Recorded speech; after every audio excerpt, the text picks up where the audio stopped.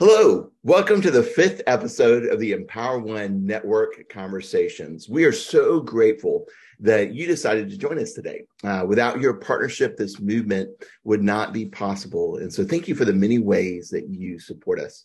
My name is Chad Vandiver, and I have the privilege of serving as the director of the Empower One Network, where we are planting churches that plant churches all over Northeast Africa. And God is really blessing us with some amazing church planters who have a vision and a heart to saturate Northeast Africa with the gospel through church plants. And we really believe that church planting is the best way to do that now. It's the most efficient way to advance the kingdom on mission together in Northeast Africa. And today's episode, I'm joined by two of our Power One African leaders. I'm joined by Emma Lomo, who serves as one of the pastors, one of the co-pastors at Congrove Baptist Church.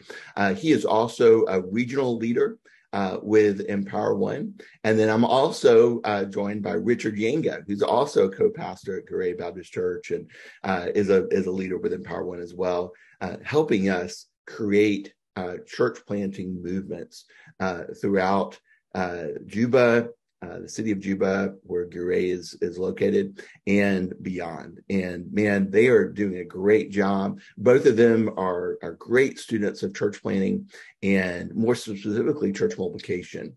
They both have a great passion for missions, and man, they love to laugh. And so it's a lot of fun getting to serve with them.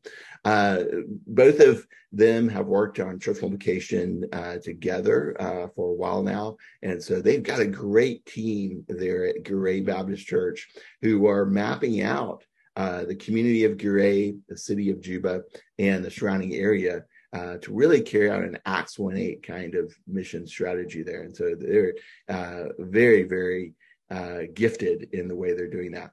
As always, I'm also joined by Mike Congrove, who's our co-founder and executive director of Empower One, Matt Jones, who serves as our director of spiritual development, and Zach Potts, who has leveraged his business so that he could serve as the South Sudan liaison. Well, today's episode is brought to you by African worship music. Man, we love worshiping in Africa. It's one of my favorite things to get to do when we're on mission trips there. And man, there's so many great African worship leaders. Guys, what are some of your favorite African worship songs? And what African worship leaders do you recommend our listeners download as they pray about serving in Africa? I don't know if you've ever heard of this guy named Emma Lomo. He's a pretty great worship leader, in addition to being a church planter and a regional director and a pastor and everything else. That's right. You know what? I'm not a huge music guy. I do love worship, and I love worshiping when we're in Africa. But when you ask this question, there's a funny song, and Richard and Emma knows it. I mean, everybody knows it. It's so simple. I love when we start singing "Jesus is number one." Yeah. It kind of cracks me up, but then it's also kind of awesome. Like it's both, and it's simple. If someone like me who's not musical, like obviously I can pick up the verses pretty easily. That's almost the entire song is Jesus is number one, and I always get a kick out of it. But I also love when we will just effortlessly switch from one language to another in the same worship service, and it's really wonderful. Yeah. Cool. Matt, what about you?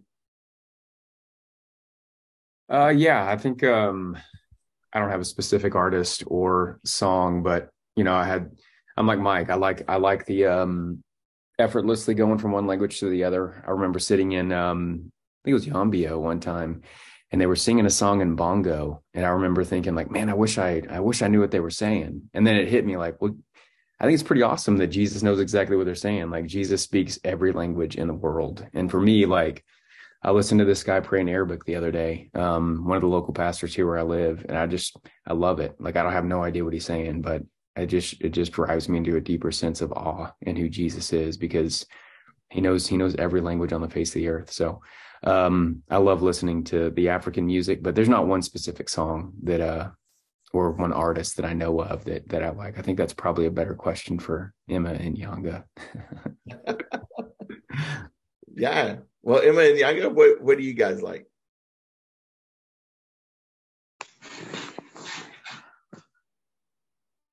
Yeah, we really have our African songs that we love singing. And when we sing them, we can jump. And I think many times maybe our friends from the US, when they visit, they enjoy together with us, especially the song that our brother Mike just said, Jesus number one, number one. And that song exactly has a lot of meaning.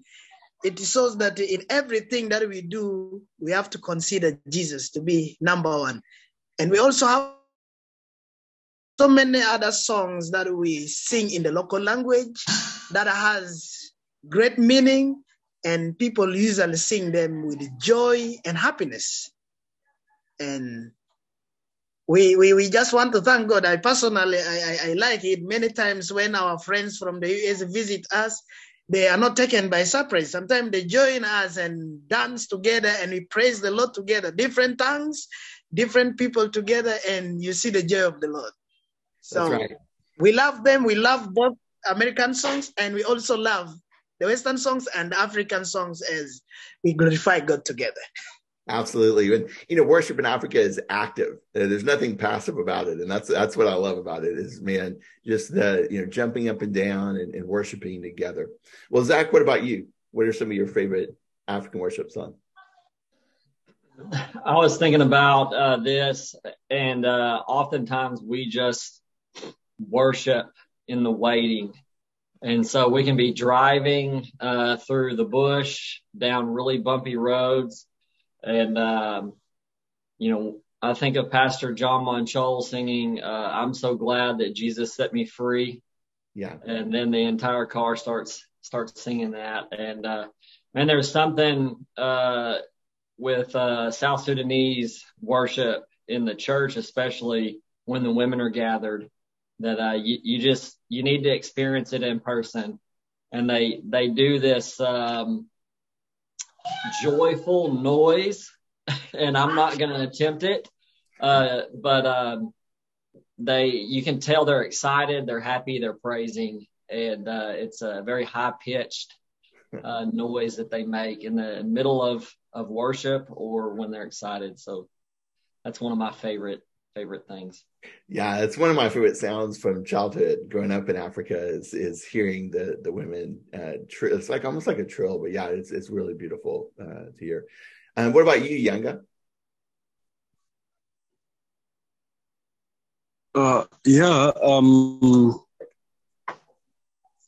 In Africa, one of the most things that we enjoy the most is the music. That when we sing, we normally go emotionally, and there are several things that happens within the song. And we really took songs serious in a way that despite the situation somebody might be going through, despite of whatever that might be happening, but when it comes to singing or praising God, I really see the soul being moved by the song. And at the end of the day, it becomes a greater encouragement to the whole situation, and it gives more energy to continue moving ahead. And that is why you realize that in Africa, we really like singing. In most of the time, you will even see that people sing and just sing and sing, but and that is just a healing. It's a healing to the body, healing to the soul, healing to everything. And yeah, there are really other several songs that I'm just sorry that you guys are not even knowing the meaning, but there are other good songs. And that is why sometimes when people sing, you see somebody is excited because the meaning touches the heart.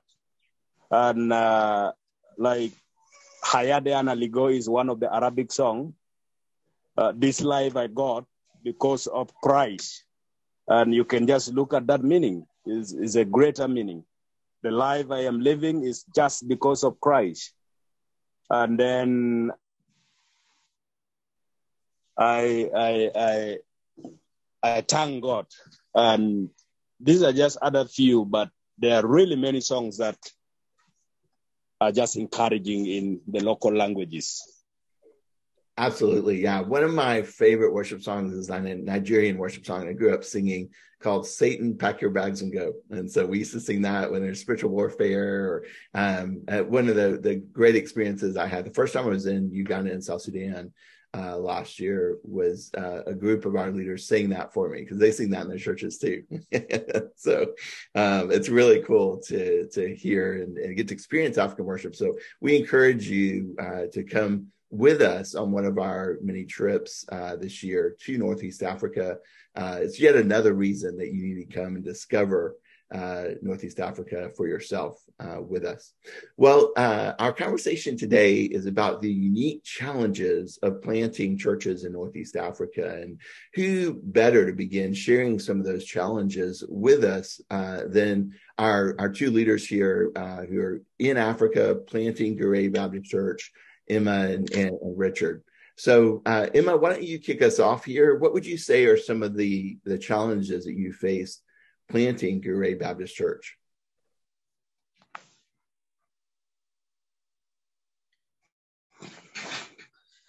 Yeah, well, thank you so much, Brother Chad. Congrove, briefly, we started planting Congrove when we came to Juba in 2021. That's when we came to Juba with the zeal that God has called us to come and plant the church in Juba and then other parts of South Sudan. Yeah. However, we came with the zeal, but with the excitement. But of course, in the ground, the challenges are always there, as you say. And one of the challenges I remember personally is when we came, is Juba. First of all, the area is hot. Mm-hmm. I've been used to Uganda. It's a little bit cold there in the camps. And when you came to Uganda, it's a little bit, the heat was too much. Number two, the other challenge was when we were looking for the place where we need to plant the church. Mm-hmm. You know, Juba city is a little bit crowded and it's a big city. So now when we reached Juba exactly, and we're trying to figure out, praying to God, Lord, where can we go, to which location? Mm-hmm. So as we were praying for that, we kept on now moving within the city, surveying the area. And then when we came to the location, God helped us. We got a house, and then we started. The first week we started, we were only three. Mm-hmm. We were only three in the house. And we started moving to the community to share the gospel with the people. And one of the challenges, of course, is anxiety. Yeah. You know, you begin asking questions. Like me, I begin asking questions. Will this really work out? What if people fail to show up? Yeah. What if people begin to oppose me? Because, you know, in South Sudan, Juba is a city where most of the 64 tribes come in. And some of the tribes, because of the long time civil war, some of the tribes are hostile. Yeah. So that anxiety of asking such a question, what if somebody chases us away? Those questions, I started struggling with it. But thank God, that is as human, but God has been working throughout that. This is one of the challenges that we faced. Number two, we faced the challenge of opposition. Of course, as I said, some of the cultures and some of the people, the city is bringing different kind of people, diversity, and some people don't believe in God. Like in Congrove, we have different kind of people who believes. Like one of the things that people believe in Congrove is that once you go to church, you're already born again.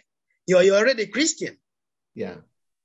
When you're sprinkled, you're already a Christian. When you are given a Christian name, I don't know if you do that in the US. Here they believe when you're given a Christian name like mine, Emmanuel, you're already a Christian. So people think you can be a Christian by doing works. Salvation by works.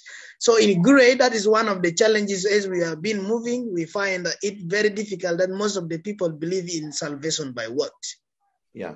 So we had to make sure we have to work hard in reaching them, and then also spending time with Richard in discipling those who understood what salvation is. Number 3, some people don't believe in God. Like the Muslims, we have them in the area. When we are reaching them, some of them say, no, we don't want to listen to you. That's one of the challenges. So that challenge also, if you only depend on yourself like us, if we were to depend on ourselves like myself, then that will be a discouragement, big discouragement, not to go forward. But thank God we believed and personally believe that my work is to give out the gospel, to proclaim it, and the Holy Spirit, that's what convicts and brings people, draw people close to God. The other challenge that I also faced when we were in Gure, when we were preaching the gospel, it is also a challenge of uncertainty, being uncertain. Yeah. Of what tomorrow will bring. Yeah. Uncertain of this, what tomorrow will bring. What if the family refuses? Some of us are under our family members and the family under the care of our families. What if they say no? What if anything happens? What will happen? So these are some of the challenges that when we are planting Gure has been ringing in our hearts, but we continue to trust in God and continue to be encouraged with our donors, with our partners, people like our director in the US side, those of Zach came along us, and many other people came along us, praying with us, and we kept on moving until right now. When you come to Gure Baptist Church, you see a testimony of what God has done. So I have not mentioned many things. Maybe Richard later will add some of the challenges, but we have a list of challenges, but God helped us to overcome. Thank you. That's amazing, man. That's so encouraging to see that. You started with 3 people, and then how many are coming now?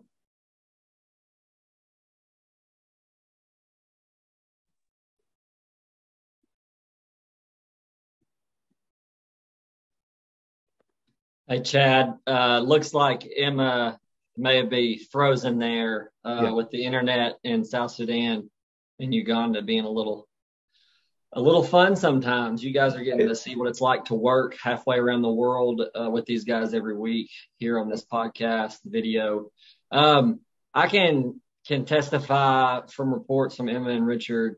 They have over 50 members of that church that are actively attending, and I would say on a Sunday morning you may have 60 children there as well.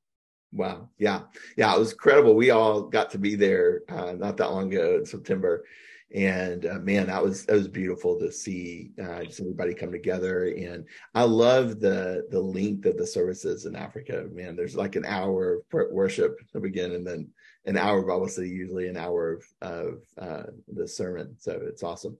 Well, Mike, man, you've been at this for 2 decades now, working in Northeast Africa. What are some of the challenges that you have seen over the years? Yeah, the challenges for us have changed over, so we've started working, sending guys out and trying to figure this out in 2006 is when we started. And, our original challenge was just to find trained leaders. And when we couldn't, or when we didn't, is when we started the church planting Bible school that Matt Jones here on this call and Mawa John Leakey co-lead in Africa nowadays. And so originally it was just finding people that you could send. Different challenge now. Challenge now would be much more, probably more financial. It's just because we have so many trained leaders, is wanting to get them out. Yeah. Because we've had a lot of momentum. over 18 years. I think the other thing is there's some really practical challenges in the countries we work in. So we primarily focus on South Sudan and Sudan, but we're also, Chad, Congo, and refugee camps in northern Uganda and some other places around in that region. There's practical challenges like just transportation. There's only 3 really significantly paved roads in South Sudan. There's the practical challenge of communication. Like we've kind of experienced here already, just the ability to keep a connection, a phone call, a video call this is all kind of new. But I think the other thing that we really learn is the challenge of keeping everyone encouraged. We like to say that we've made we made all the mistakes, and did everything wrong. I mean, we now really believe you cannot go out by yourself. You can't send a lone church planter into a community. You have to go in a minimum of a pair. Richard and Emma are a great example here on the call of planting Gure together, and you need a pair because we see the wisdom in Luke 10 that Jesus, when he sent the 70 out, he sent them in pairs because you need someone to encourage you, and you need someone to hold you accountable, and that changes. That changes. And so I think one of the challenges is when you get discouraged, having someone to encourage you. And I think we've gotten a lot better at it, but the challenge of having a network of discipleship going back. So when a church planting team runs into a problem with whatever it is, baptism or witchcraft or deacons, that there's a way, the challenge of having that communication channel back to a more experienced, mature church planter who's been there and seen it and can counsel and coach someone through that, are some of the challenges. I think the financial, the big goal for us, honestly, is almost like a dream, is financial self-sustainability, because we work in a context that is extremely poor. There's just a lot of resources. There's also a mindset in the existing churches. It's like the reverse of the West. So in the West, certainly in America, it's just understood that the congregants give and support the pastor. That's just a given. And we can talk about, 2 to 20% do the supporting, all that. That's true in our churches, but nevertheless, that's just how it works. Yeah. In a lot of these churches, it's the reverse. The people come and want the pastor to support them. Yeah. And they're asking the pastor for financial support, for resources, for a lot more than shepherding. And so establishing a church in that context is very, very challenging. That's probably our biggest challenge. Yeah. No, thank you for that. It's exciting that there are so many new leaders, new planners coming up, that we need more finances. I mean, that's a great problem to have. Yeah. That's awesome. That's really cool. Well, Matt, this is a great segue into Northeast Africa Theological Seminary and the way you guys are producing leaders, and you and John Likimawa leading that for us, helping us produce the next generation of church planners. So how are you guys helping these future church planners, future staff members of church plants, prepare to face challenges?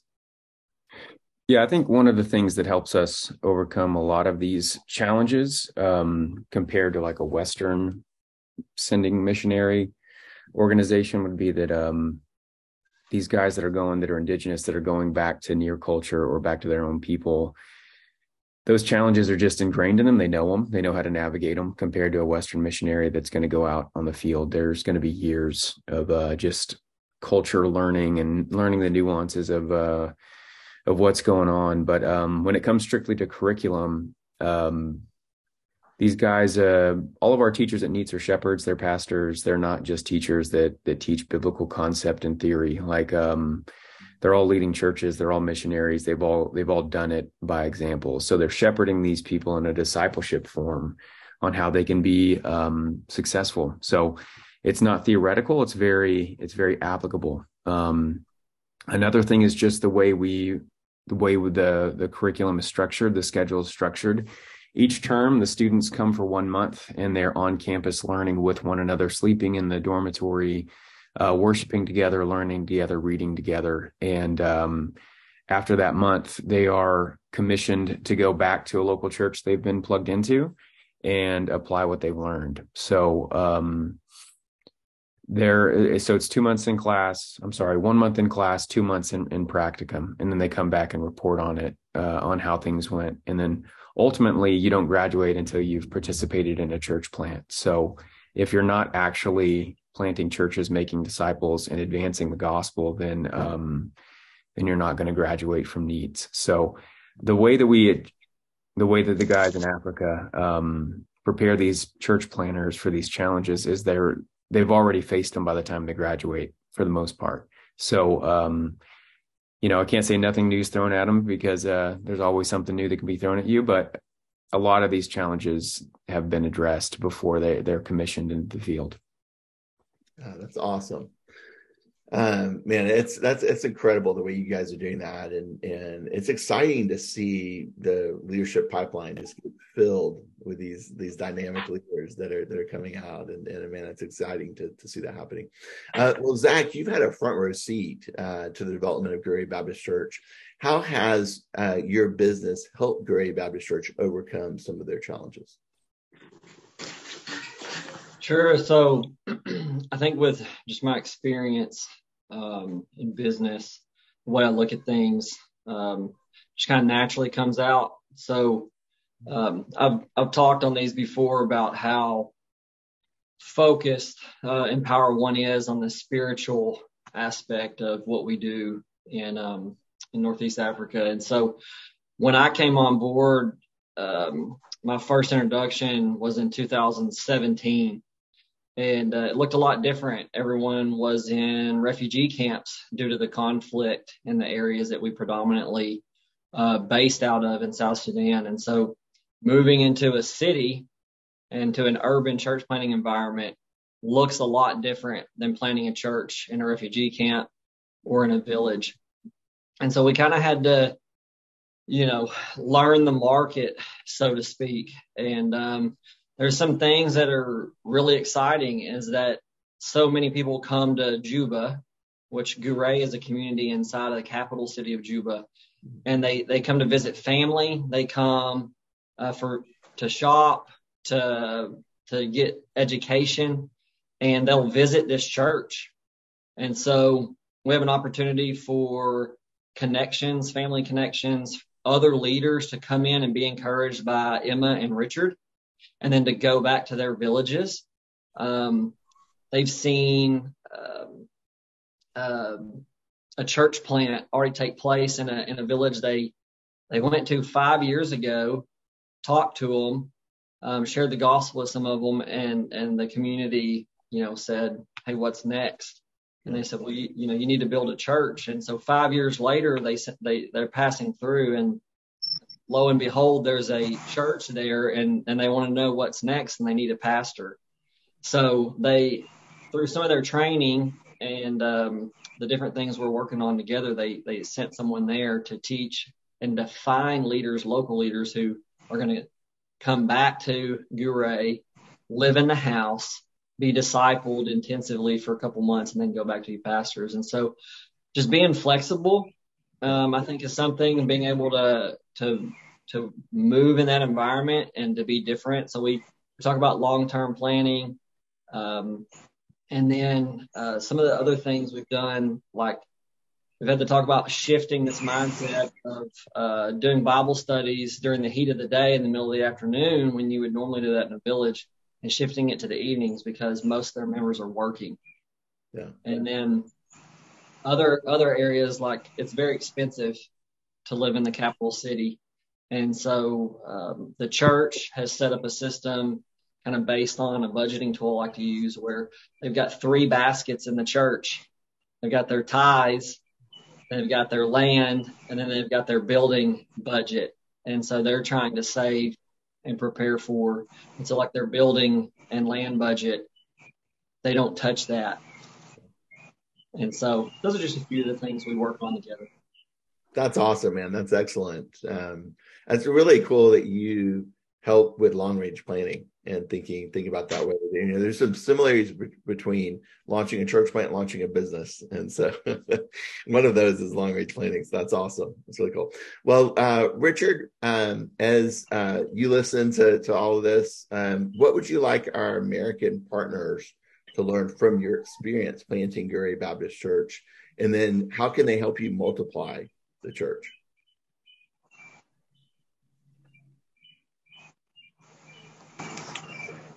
Yeah, thank you so much for that. I just want to start from the challenges that I want to add more of the challenges that Emma mentions. Yeah. The business started all the way from 2019, and we attempted several attempts. In 2020, we tried, and Corona broke out. Yeah. And after that, everything has to stop. And I think the actual one started in 2021. Now, in our starting, there are really other challenges that are major, and there are other challenges that are a little bit minor. Yeah. When we were trying to start, one of the major challenges that we really encountered was the issue of land. Yeah. As some of the speakers talk about, like if we want to plant a church in the village, it will be more easier to plant even 10 churches before you plant one in the city, like in Juba. We planted Moyosukun last year, and it was very easy to plant Moyosukun. And even if we are to continue in the villages, you will realize that it's more easier to plant more other churches in the villages than in the city. Yeah. Because the culture in South Sudan is different. People believe that what is called church is not the body, which is the body of Christ, called out by God and set apart. People believe that church, if you want to call something to be called a church, then you must have the building. Yeah. You must have a bigger building, and in the building you should have all that needed inside the building. If it means having musical instrument, if it means designing the house, and all that are needed. So because of that misconception in the people, it will become very hard to really take like the best approach of church planting. I'm looking at the foundation of the church. When we look at the book of Acts, you will see clearly how the movement of church planting was moving. It was home to home, and it will become more easier if we look at that. But then in Juba, you should consider a land. And if you want to consider a land, then you are talking about $50,000 or you are talking about $80,000 or even 100 plus. Yeah, and that's a common issue that church planters around the world face is land. You know, being able to find land. Sometimes, you know, especially in cities, I think that's often a struggle. And so it's amazing what you guys have done there at Gary Baptist Church, the way you planted so strategically, and your plan to transform the community. So how can partners in the U.S. help you multiply Gary Baptist Church? What are some things that they can do to help?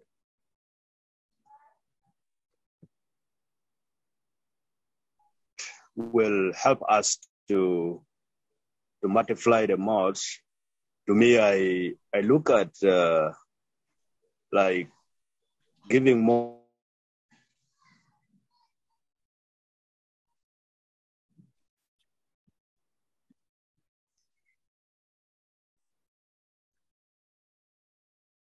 If it means mentorship, it has to take place. if it means designing the essential activities that empower discipleship, then it will really be of help. Yes, thank you. Thank you for answering that. Emma, how would you answer that question? What are ways that churches in the U.S. can help you multiply Gary Baptist Church? Yes, the first help that we may need from you is your prayer, because you cannot do without prayer. This is number one. Yeah. And number two, as Richard has already put it here, most of our people here need the training. Yeah. We really need you to help us, to come alongside with us, to be with us in helping, like the trainings that we have, discipleship trainings, like leadership trainings, which Empower has been doing several times. And when you compare now the leaders now and when you compare the leaders of today and 5 years back, you see a great difference, because much time has been invested in discipleship and in leadership trainings. Yeah.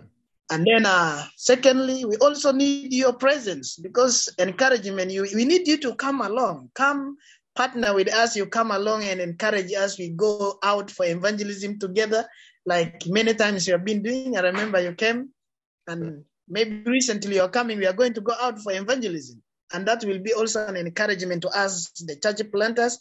It will be also an encouragement to our disciples that we are always spending time with, so that they know that we are not alone.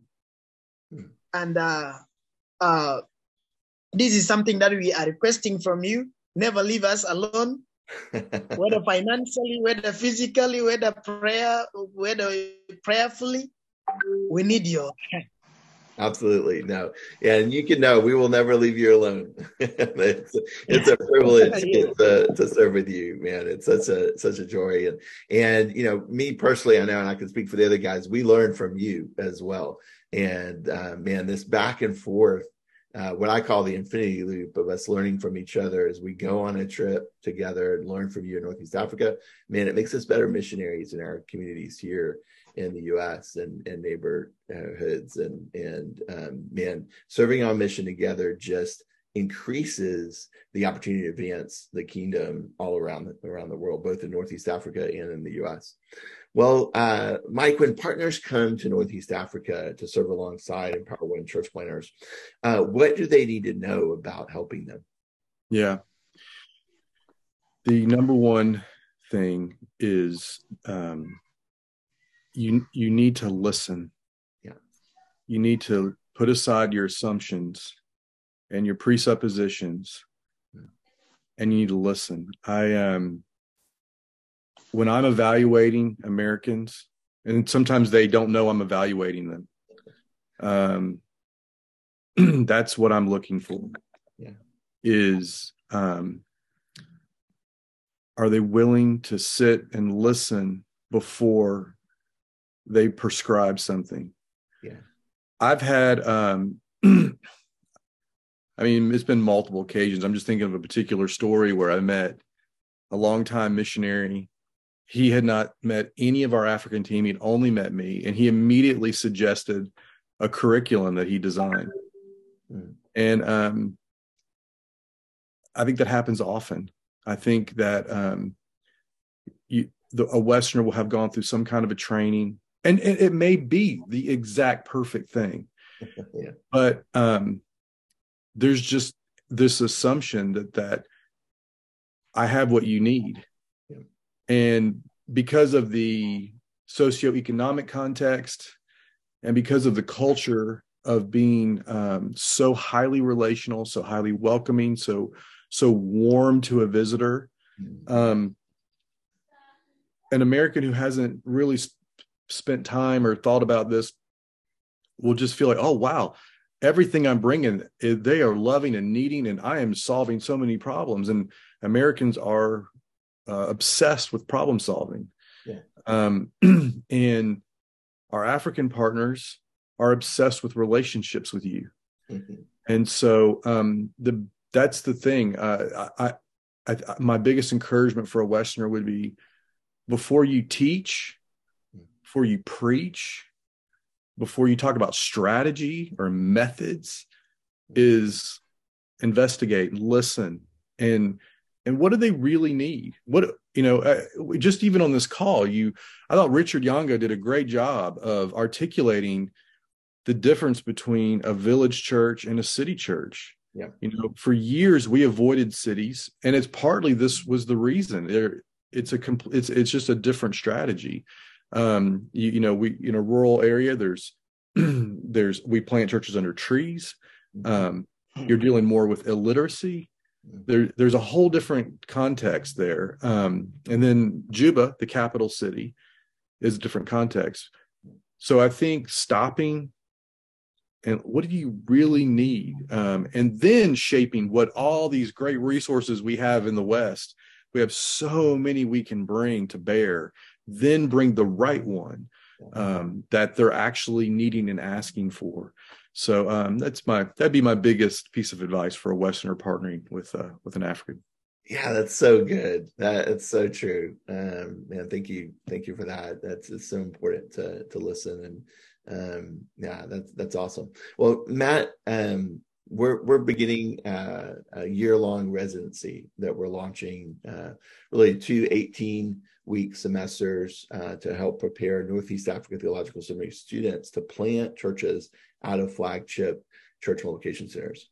So how can partners help us do that?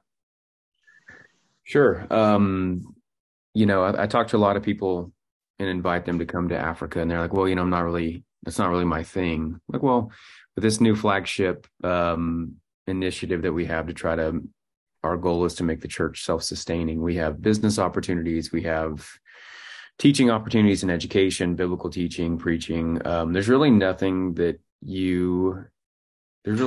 excluded from that invitation, because you can bring some value to the field. And just like Emma said, that the human interaction of just being on the ground with these guys is more encouragement than people know. But the goal of this residency is to just infuse life into these flagship churches. These graduates these flagship leaders are going to be graduates of NEETs. And then we have these students who are about to graduate or newly graduated from NEETs will come and apply more heavily what they've been doing. And so it's going to be mutually beneficial for the graduates or students. They're going to be able to really get some on-the-job training underneath the leadership of these flagship churches. And then these pastors are just going to be refreshed and renewed, and just getting the interaction that they have with these young, zealous church planners who are going to come and just breathe life into their church and multiply leadership and make disciples and help train church planners. And these residents may be the church planners that come out of this flagship. So it's a big task. There's a lot of prayer that needs to go in the success of this. All the money and all the skills don't do much if it's not bathed in prayer and God's not blessed it. So we need a lot of prayer. Our goal is to canvas South Sudan with the gospel and Sudan with the gospel. And it's going to take a lot of prayer and a lot of time and a lot of patience. But I would say the thing that people can do to help partner with Empower One is prayer. Another thing is come over, be a part of it, witness it, encourage the people. And lastly is just help us make this happen financially and partner with us, because unfortunately, this does take some dollars to make it happen. And I think that the people will be blessed by partnership in this. They're going to see the gospel move throughout South Sudan, and they're not just supporters. They're full on partners. We can't do this without our American partners. So we truly consider them to be part of the team, and a very, very important, essential part of the team at that. That's awesome. Yeah. I'm really excited about this. There's a huge need to pray, as you said. I think anytime you do something in emerging, extremely unreached areas, bathing it in prayer and in order for it to launch successfully. And I'm excited. There's so many opportunities for us to to plug U.S. partners into the different places in the residency, from supporting to participating to, there's all kinds of opportunities there. So it's exciting. Well, Zach, if you could give pastors in the U.S. advice on how to help Empower One church planners, what would it be? Well, goodness, I've heard kind of what I had in mind spoken from our African leaders and the other American leaders on this call. And that's really what I think it boils down to is to come over there. I kind of think that's where you want to start. If you can listen to this or read our material or go to our website and be encouraged enough to pray, that's amazing and awesome. And we know that God does things through prayer that are unexplainable from our viewpoint sometimes. But I think I could just kind of start with a story. And my first trip in 2017, Richard Yanga was my translator one day. And we stayed connected through Facebook Messenger for several months after that. And I really, really understood after that why, when this idea of going on a short-term trip was presented to me, and all I wanted to do was to find out why God wanted me to work in South Sudan when I had zero connections and really just had this location that he had laid on my heart. But encouragement was so important. And so all these years later, here we are. Neither one of us knew each other pre-2017. And he's planted churches in refugee camps. He and Emmanuel have planted a church in the capital city with the opportunity of reaching all 64 tribes in South Sudan. And these guys continuously tell me how much they appreciate our involvement and our coming and our conversations on Facebook Messenger and WhatsApp. And so I would encourage you as pastors to come and visit and to send your church members, and the blessings will be returned, I believe, to your body as your members come back encouraged to be on mission locally. So that. Absolutely, man. That's exciting. You're right. You can't go to Sudan or South Sudan, Chad, Uganda, or work with the guys in the DRC without coming back unchanged. I mean, it is so transformative, and it's exciting, I think, to have this opportunity to get to mobilize U.S. pastors to come and work with guys like Emma and Richard. And so, Emma, as you think about your experience planting Ure Baptist Church, what's been the hardest challenge that God has used you to overcome?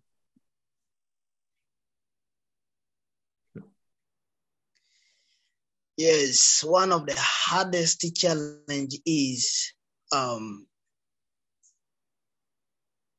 feeling of giving up. That feeling of giving up, especially already mentioned some of the challenges that we faced, like the voices, where some people, we reach them, they are not responding, people are not saved, are not getting saved.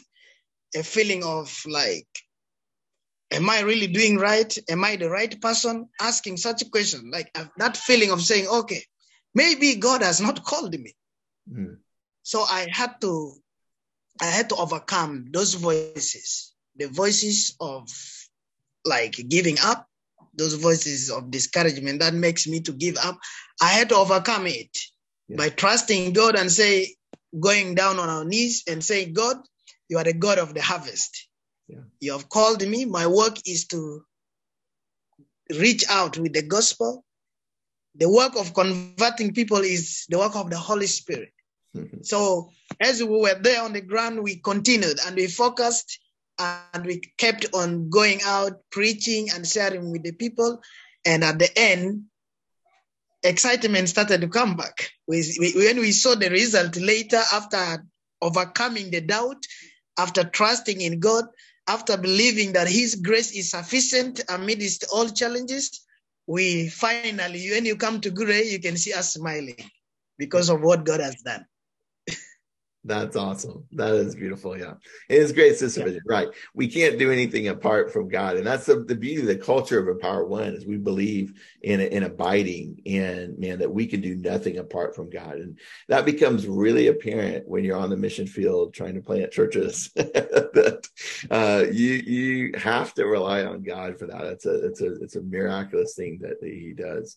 Well, Richard, how would you answer that question? What is a hard challenge that God has used you to overcome as you think about planting Gure Baptist Church? Yeah, one of the hardest challenge that I can still remember, it was last year when we had one of the serious security issues around, and it was just looking like there's no hope, as if war is going to break out within the city, and it was really very hard. And I was just feeling like, is there really hope of living again? Or we had to just maybe see what next we can do. Yeah. That was one of really my strongest feeling, and it was very hard. Yeah. Well, as we close our time together, Mike, would you pray for Emma and Richard, and as they continue to plant Gure Baptist Church, they're dreaming about multiplying throughout the community, throughout Juba and beyond. Would you close us in prayer?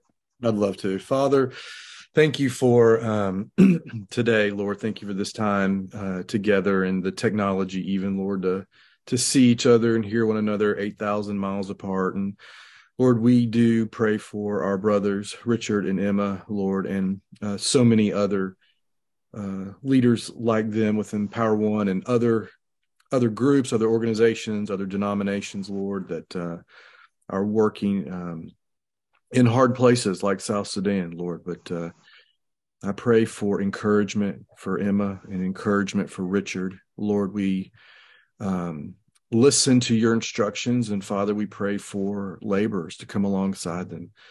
We praise you that from 3 people in a small location, there's a house now with more than 50 who are worshiping you, and more than 60 children singing and learning worship songs like we talked about at the beginning. And Lord, as you're expanding their heart and giving them eyes to see like you see in surrounding communities, we've already mentioned a few of them. I pray, Lord, that you'd help them expand your kingdom, or let people know your kingdom is here in these surrounding villages and surrounding areas. And Lord, I pray for the resources for them and for partners. And I pray that we as Americans would be good partners to them, and you would teach us how to partner well and love them well and encourage them. And it's in your son's name we pray. Amen. Amen. Well, thank you guys for joining us today. Thank you, Emma and Richard, for investing in time. And it's great to get to see you guys and hear from you. I can't wait to see you soon in person. So thank you guys. Thank you so much. Stay encouraged, guys. It's great to see y'all. Thank you so much for joining the 5th episode of Empower One Network Conversations. We were really grateful for you guys and grateful for your time and the opportunity to share all that God is doing through Empower One Church Planners. So check out the next episode. Our 6th episode is going to be amazing, so don't miss that. Thank you so much, and take care.